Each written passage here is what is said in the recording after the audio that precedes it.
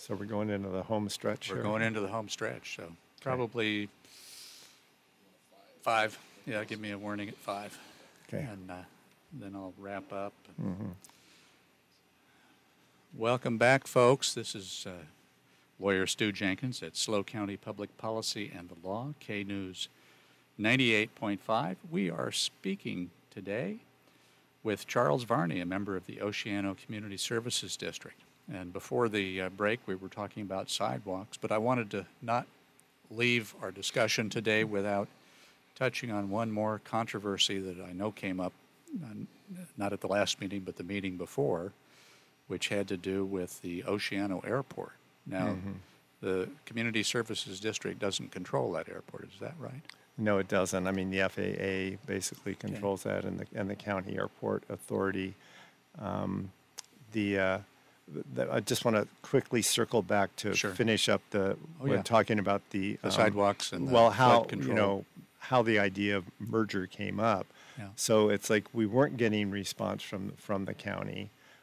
Supervisor Paulding was, he's working hard, but it was like he wasn't seeing things getting much response in terms of issues for Oceano. And so, we began some talk about going to perhaps Congressman Carbajal for a large, $50 million full-on, call it pork barrel project for Oceano to get that infrastructure in. The other idea was a merger, which is not a new idea. In the first Oceano Community Plan, What was the genesis of 40 that years idea? ago. 40 years ago, it was first brought up. That Oceano should consider merging with Grover Beach or with Arroyo Grande, or the three should consider merging together. It's been from the very beginning an idea in the public arena around how to provide for needs in the community. And so, given again the strong economic basis, My question is who started the push this time for that?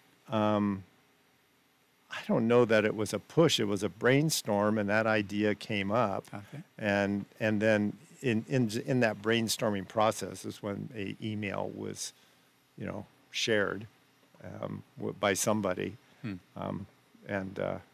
then that Times picked up on an editorial. There's a great scene in the movie Lincoln where his Secretary of State is saying, "What if this all got out?" And of course Lincoln says, "Well, this is Washington D.C. Everything leaks." Yeah, but to the airport. There was some proposal to decommission the airport. Well, there was a suggestion that was what. There has been nothing ever formally proposed, but the idea of redeveloping the airport property, which is 65 acres of prime coastal, land. I mean, it does have, it's filled wetlands. That's, what was done originally. Well, that's how things got built around that area. Right. There's a good bit of Oceano that's filled wetlands. Mm-hmm.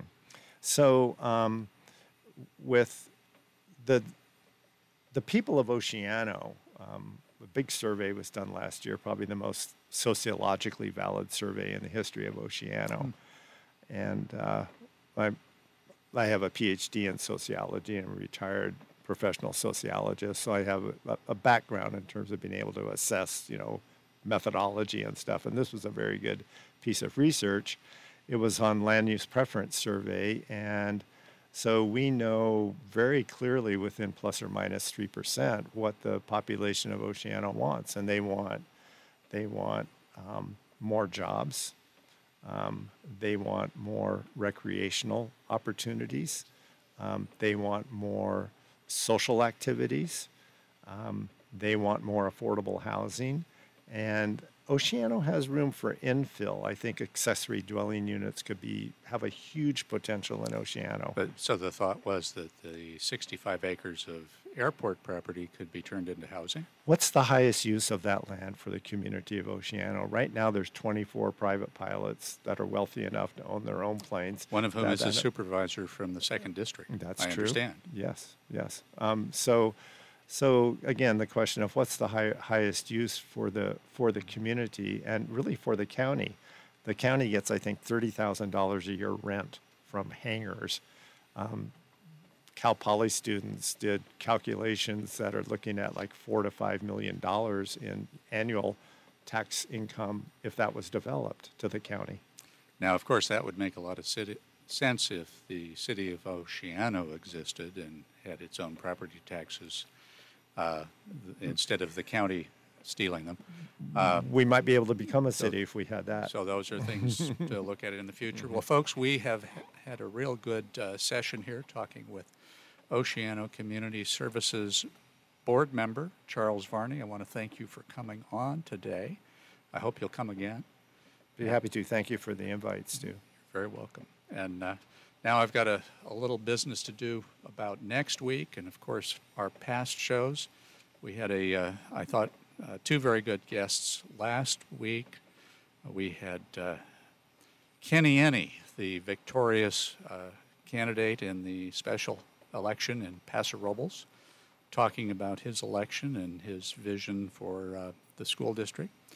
And we also had one of the three so far announced candidates for supervisor in District 5, Mr. Eric with a K. Gorham, talking about his vision and why he was running. And next week, we're looking forward to having a wonderful program. We're going to be having on SLO County Public Policy and the Law, two journalists from the Tribune, reporters John Lynch and Stephanie Zappelli, talking about local journalism and what the processes are that they go through to get stories out to people. And we're also going to hear another perspective from Oceano, CSD board member Linda Austin, who has different views than our guest today, but we're going to have a wonderful, respectful discussion with her about those views and the genesis and reasoning behind those views.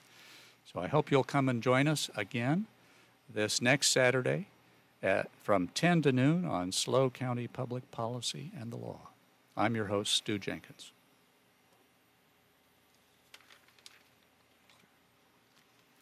Was that too short?